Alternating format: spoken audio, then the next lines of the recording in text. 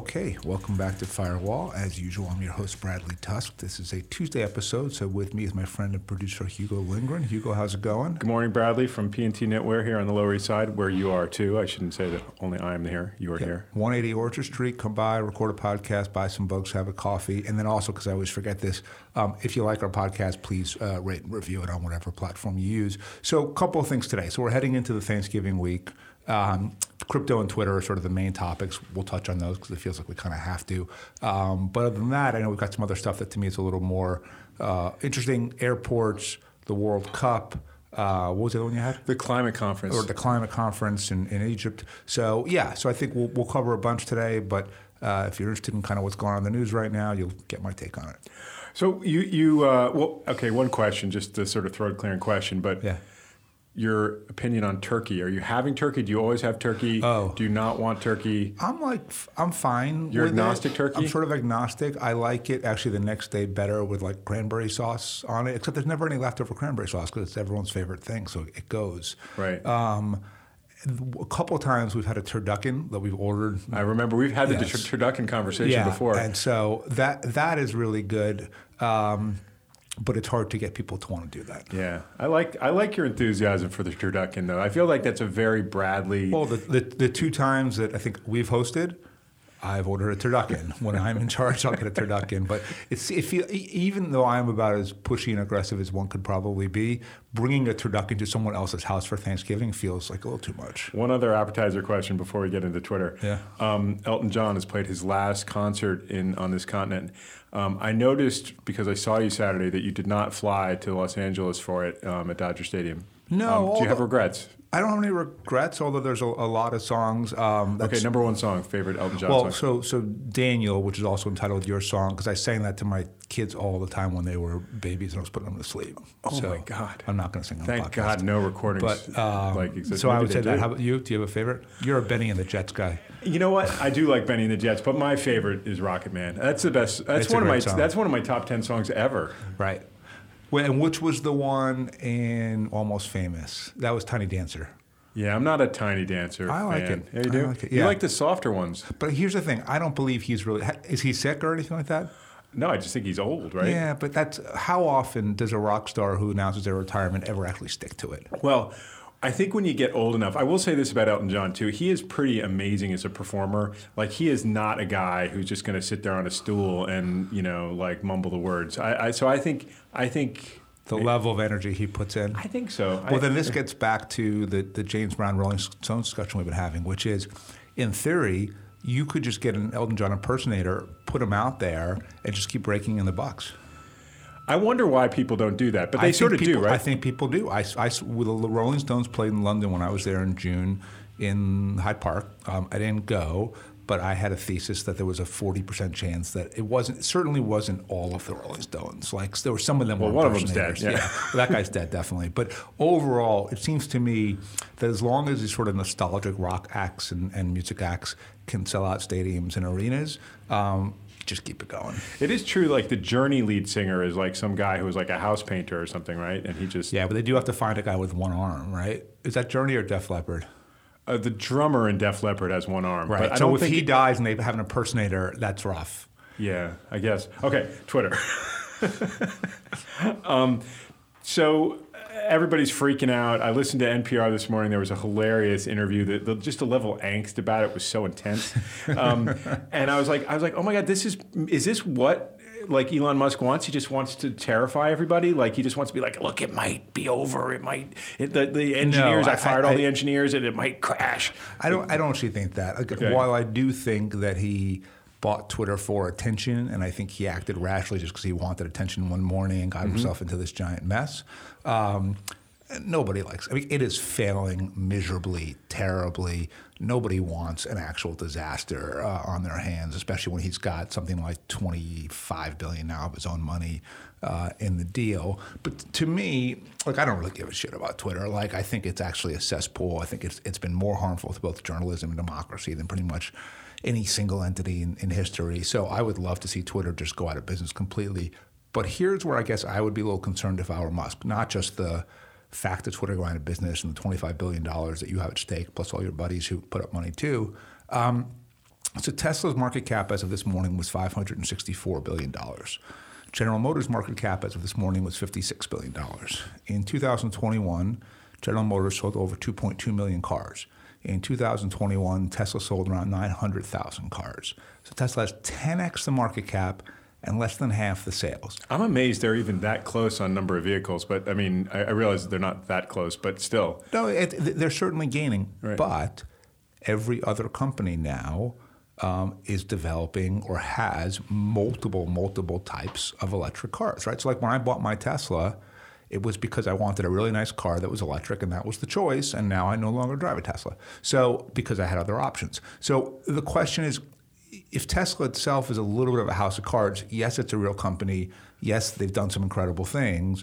But if ultimately the rest of the industry is catching up, is the demise of Twitter arguably the beginning of the end of the house of cards of Elon Musk, where he has all of these things he's the richest man in the world, not because his car company is actually the best company in the world and therefore it's valued properly.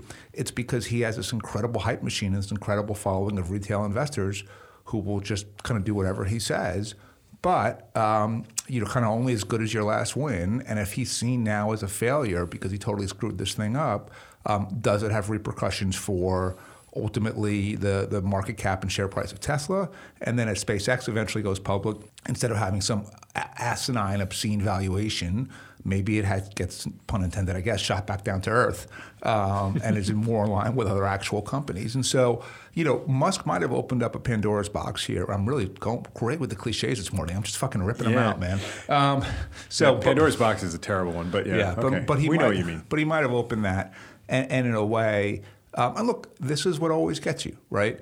When attention and validation is your main driver ahead of everything else, eventually it takes you down, whether you're Kanye West or Donald Trump or Elon Musk or anyone else, and that very much seems like the case here. So I saw a kind of interesting tweet from Mark Andreessen, who obviously has skin in the game here, but he was saying, "Oh, there's a good cliche for you. Thank you." Yeah. Let's just try to say cliche as much as we can. Yeah, right. This will be the cliche. Yeah, it's a win-win. Yeah. Nice. Good. So I saw a tweet from Mark Andreessen where he said, "Hey, if I'm a 25-year-old sort of engineering guy, I know where I'm going. I'm going to Twitter to rebuild and be a legend. So the idea is like, why? Well, because he thinks there's a great. I mean, first of all, because he loaned or spent a bunch of money on helping Elon with the acquisition. So there's that. But the other piece of it is that like we're flushing out all the kind of bureaucrats who've like led Twitter nowhere, and we're going to build the real machine that's going to accomplish what its real potential is. Well, so that's an interesting. Let's take that at face value. Okay. Because I do think that's a good one, face value. Oh God, it's not even intentionally. It's pathetic. Elon Musk, with everything I just said, is still an unbelievable business person, and entrepreneur, and innovator. And Mark Andreessen is definitely a smart man, even if he's wrong about a bunch of things sometimes. You put that all together, okay, fine. Let's accept that a huge chunk of Twitter, 25%, whatever it is, were just useless bureaucrats that could be eliminated. Great, good for you. You eliminated them. But ultimately, the potential to fulfill what? It's at best sort of just this message board of people bitching and moaning or trying to feel relevant, whether it's reporters or politicians or anyone else. Like it reaches potential, which is its potential is to ultimately produce dopamine hits for the people who desperately need them. I guess one of the things that I don't know that this is a really solid idea, but one of the things Musk has floated is that like it could be like a true town square, not just with people talking, but actually exchange. So that's one of the things that he's kind of floated. You mean like the metaverse, which is tens of billions of dollars being spent to develop by companies other than Twitter? Well, no, I think he's thinking more like commerce, like plain old. Fine, but you know what? So now you can take on Amazon. Good luck, man. I've read his various visions for the site. None of them land for you. They're not new ideas. He's just taking what other people do and cobbling them together. And that's generally because you do that when you don't have anything actual to say. Okay, I have one question about crypto. Sure. It's a little bit of an essay question, even the question, I'm afraid. But so I have to try to respond with include as many cliches as possible. Well, you definitely need to do that. But more than that, because the question will be long, you could answer short. Okay. Okay. So here's the question. I know you're not carefully sifting through the coverage, looking for every nuance and variable, and because that's just not your way. But in your experience, what do people get wrong when we go into blame mode? So that's where we are with crypto, right? So we're it's like it was this thing. The people who the critics were like, see, we knew it all along. This has always been a scam, and here we are. And then the true believers are like, look, it's just like these. This has got to get flushed out of the system. Like, yeah, there's some corruption and some swindlers, but like the core concept remains solid. And nobody is like changing their mind or maybe even absorbing new information so much as they're just supporting their pre-existing position. That's so shocking in today's society. No, that I know. People would sort of choose to not listen and just calcify their own positions. So in this sort of like aftermath, everybody protecting their reputations, et cetera, what do you see that's actually interesting, or for like you don't have a hard and fast view on crypto. I don't, for whatever that's worth. But you're sort of, you're not even an agnostic. You're just like someone who's like there thinking like, okay, this is potentially a useful tool. I'm curious to see where it goes. I might throw a few bucks here or there. Yep. But it's not like I'm not all in and I'm not rejecting. Correct. So where do you see? I mean, it's like every single scandal, which is, and you already made the point. Everybody comes up with their own narrative, what they want it to be, and then it becomes all or nothing, right? And so last night I was on a call with someone who knows both Sam Bankman-Fried and the team there pretty well, has done business with them. I won't say who it is. But I asked him, the call wasn't about FTX, but I asked him, I said, tell me, what do you think really happened here? And his view was, look, it was basically immaturity and arrogance and youth. His view is, having done a lot of business with them, are they like total crooks where they're just trying to swindle everyone? No. Are they paradigms of ethics and morality? No.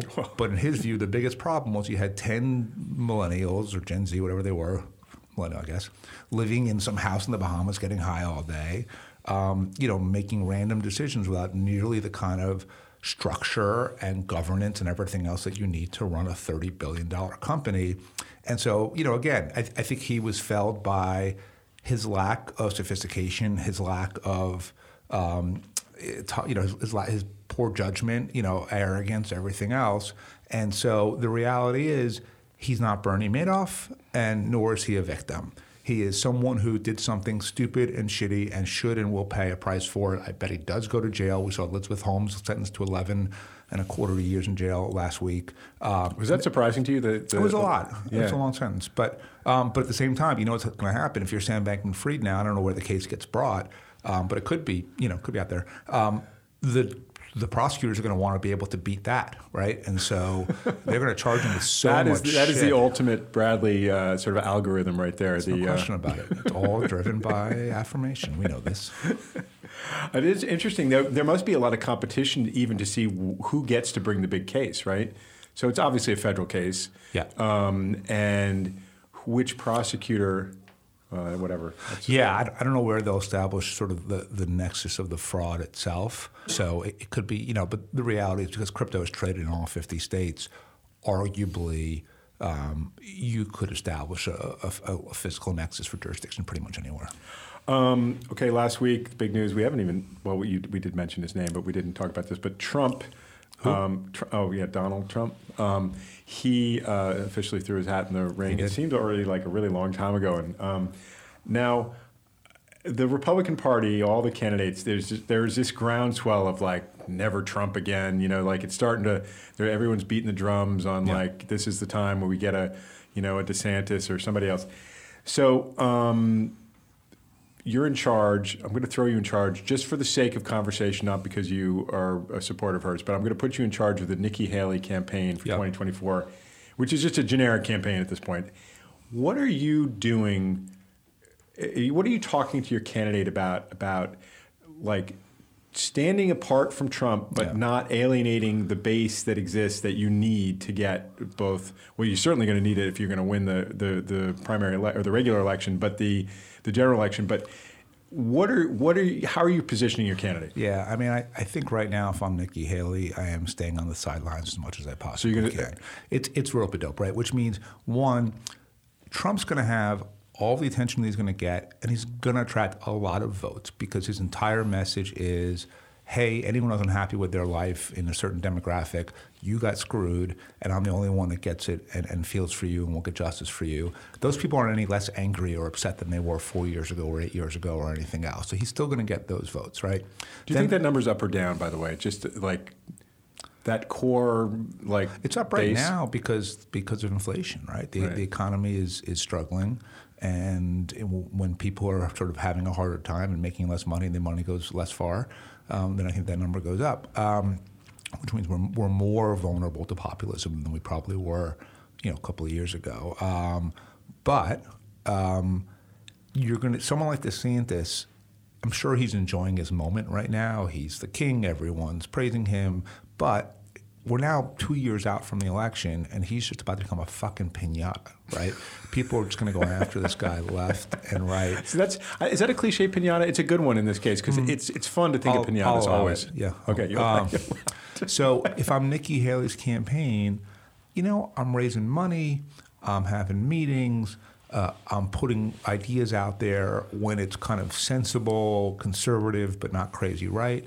But let these guys, punch each other all they possibly can. Let them tire themselves out, and then get to a point where, if Trump is going to get, let's call it 35% of the vote, no matter what, that's enough to win the primary. It should be, unless it comes down to two people, right? And then all of a sudden, Bernie Sanders was getting 35% regularly against Hillary Clinton, but didn't win. So part of it you got to see, is Trump's base sticking with him, and then if so, how many of the other candidates feel the need to compete over the same patch of voters, and then are there enough voters left otherwise to win? But again, we've talked about this in the podcast before.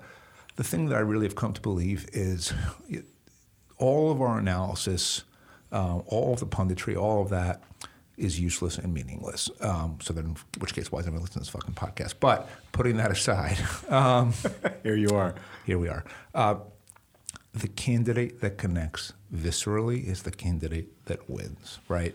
And that visceral reaction could be hope, like Obama. It could be fear, like Trump or Giuliani. It could just be sort of a, hey, we need a grown-up in charge, whether that was Bloomberg or Joe Biden. But whatever it is. Well, Biden would seem to be was there a visceral connection with Biden? The visceral connection was fear of COVID and the need for a steady hand, and that justified him. Okay. Right?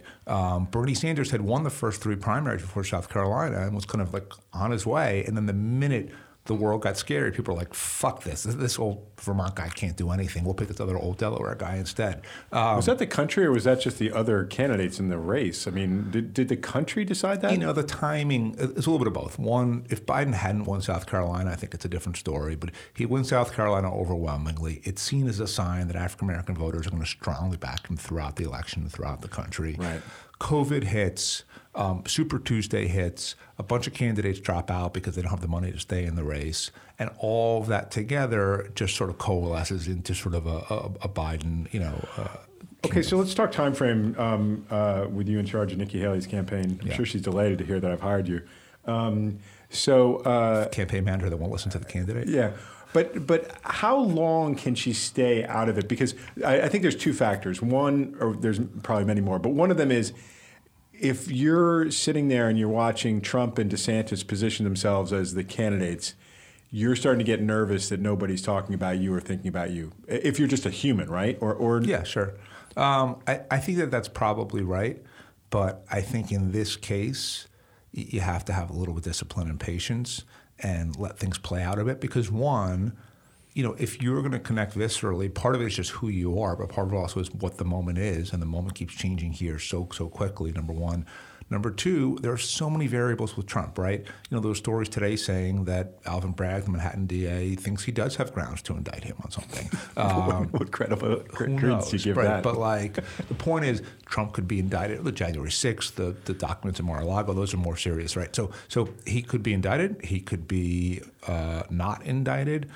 There's all kinds of stuff. Ron DeSantis right now is on top of the world, but guess what? Something fucked up is going to happen in Florida. They're going to find something bad about him, or he's going to screw something up, or there will be a hurricane and he won't get the response right, or something typically happens and it changes the dynamic. So the only thing we know, as William Goldman said once famously about Hollywood, nobody knows anything. Yeah, we've been talking about that. I think that might qualify as a cliche. Is that a cliche? I think it might. Good. Yeah, put one I'm glad you score one. Yeah. So not that we should quickly move through the climate conference, but this is a theme that we've talked about a few times. The UN, what do they call it? It's called the COP, which stands for what? The Conference on Preparation? What is it? I don't remember. Jesus Christ. It's like That's so lame. 27. I thought I wrote it down just because I wanted to make sure I knew what it was. I'm sure it's a cliche. I think it's a cliche. It sort of went the way these conferences seem to go, lots of high hopes, then lots of sore feelings afterwards. Yeah, first of all, let's just start with conferences, generally speaking, right? Yes, is there a peace treaty being signed? Sure, in those situations, a conference is obviously really important, but in that case, it's a pre-negotiated thing where half a dozen world leaders are agreeing to some sort of truce or whatever it is, and we haven't had one of those in a very long time because the way we communicate has changed. 99.99% of conferences are total bullshit. They're a total waste of time. Nothing gets accomplished. They are solely there to be a fun excuse for the people who are participating to get a break from their kids and get a break from their job and go feel special for a couple of days. If you want to get something done, do not fucking hold a conference. And so by definition, all these conferences are not going to produce anything. The best bet you're going to have is some sort of what they call bilateral meetings where the Saudis and the U.S. Negotiators will sit down. Maybe they'll work something out they can announce at the conference. But what? They don't know each other's emails and phone numbers except at the conference? You don't need the conference. Also, you heard John Kerry couldn't leave his hotel room because he had COVID. So John Kerry's such an asshole. Let me tell you my... we're going to have to take that out, aren't we? You're going to leave it in. Oh, we're going to leave it in? Yeah. Okay. I remember, friends of mine on the Kerry campaign in 2004 would say, let's say he was hungry and he wanted a sandwich. He wouldn't say, hey, can someone grab me a sandwich? I'll be the next president of the United States. You think I get a sandwich around here? Like, such a fucking dick. So, you know what? John Kerry, whether he stays in the hotel room or not, is completely irrelevant. Okay. We could talk more about the conference, but why should we? One point. So there was an interesting story in the paper today, I forget which one, about the Saudis and kind of their plans on both how they continue to produce and sell oil, but also how they actually wean themselves off of it so they don't consume their own supply too much that they could sell, and so that they can sort of have cover and look like they're moving towards a different future. But they've invested, it sounds like, $100 billion in various types of research and infrastructure and everything else. The fact that at these climate conferences we can't get people to even commit to the thing they already committed to, which is the 1.5 degree cap on an increase in temperature from emissions, is maybe we're never going to kill it. We're never going to solve this thing on the output side, right? We're never going to reduce output significantly through curbing our own behaviors to make a meaningful difference, which means the only solution is not a change in human behavior, it's a change in technology that can account for the human behavior, right? So whether that's, devices on tailpipes that can kind of erase a lot of the emission before it even escapes, or giant carbon capture plants that can take it out of the atmosphere and store it underground. Whatever it is, I've become convinced the solution's going to be technology. It's not going to be change in social norms. Two more things. Yeah.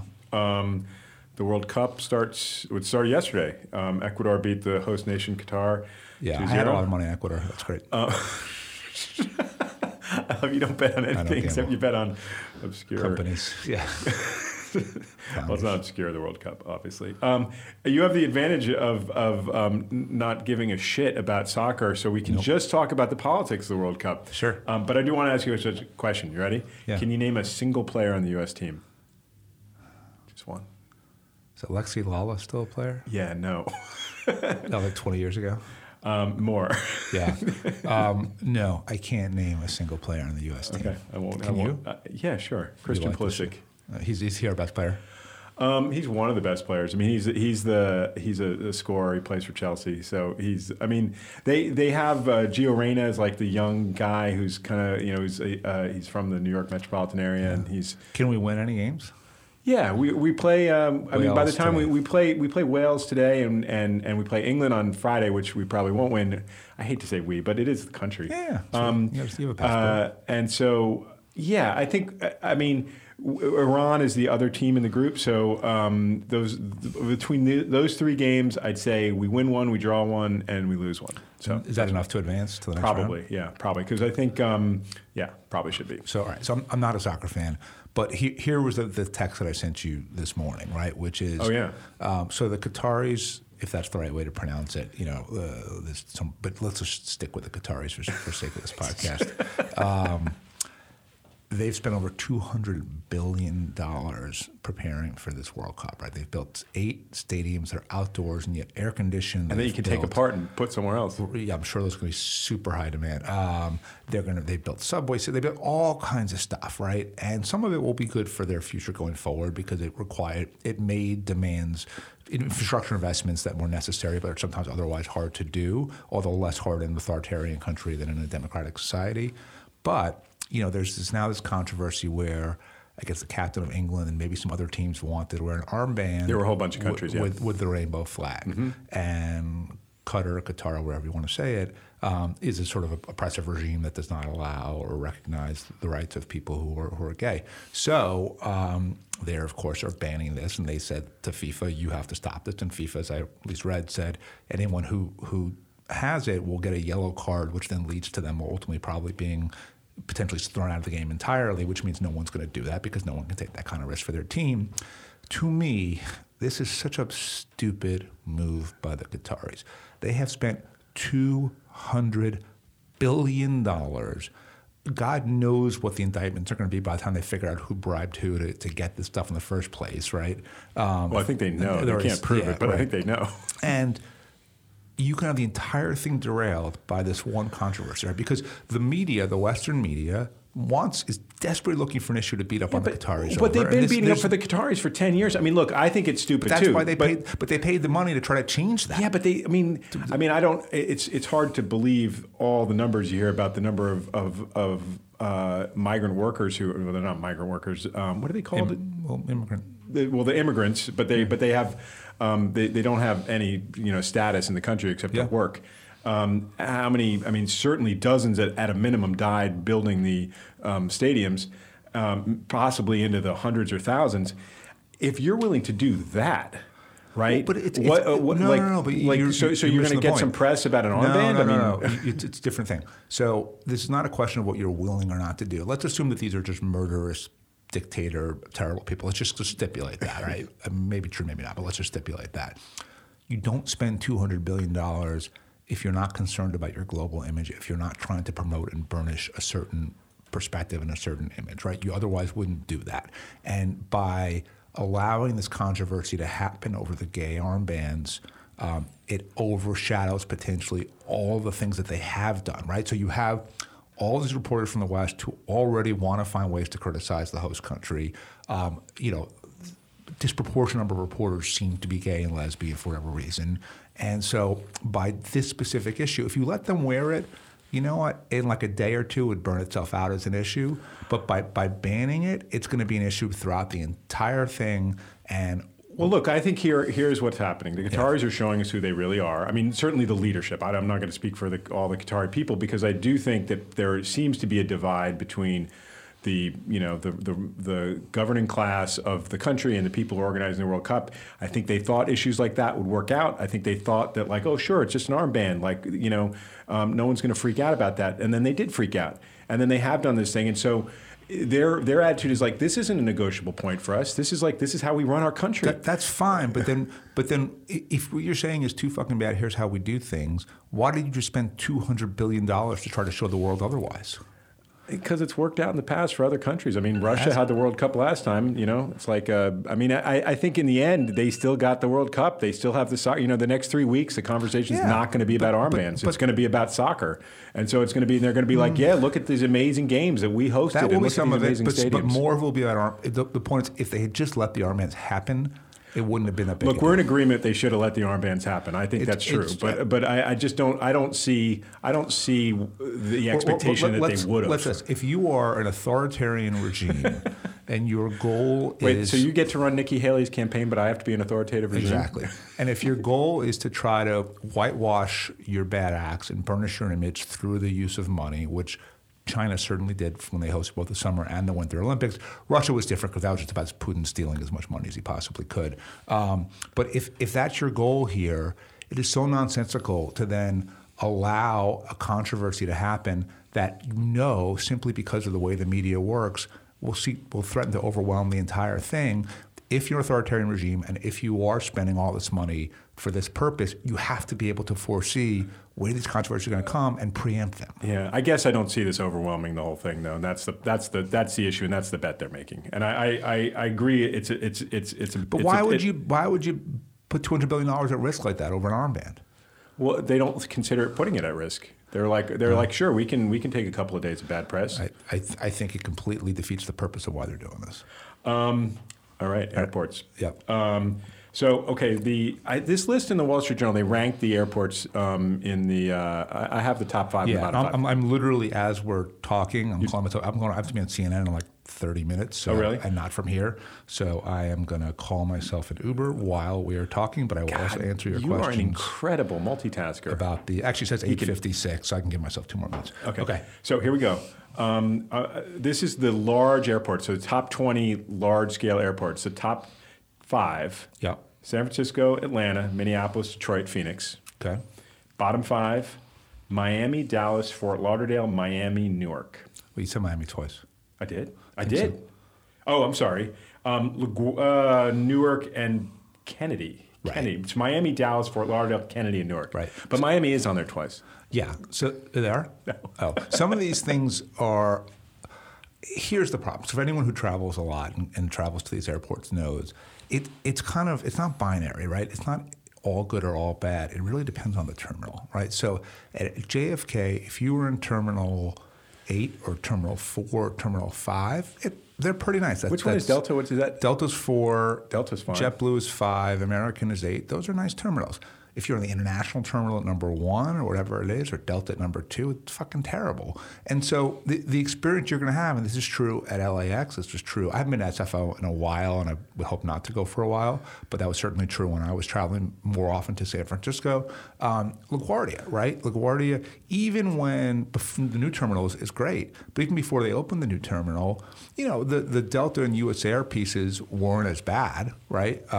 So these things are really variable, and then the question just becomes inherent factors. And to me, the biggest one where I thought maybe the survey got it wrong is just how long does it take to get there? So, for example, on the mid-size airport list, it had DCA, Reagan, kind of near the bottom. And it's not a great airport. It's fine. I was there a week or two ago. Super convenient, though. But, right. So I was giving a speech, and I wanted to take, Megan had me on the 2 p.m. flight back, and I said I could make the 1.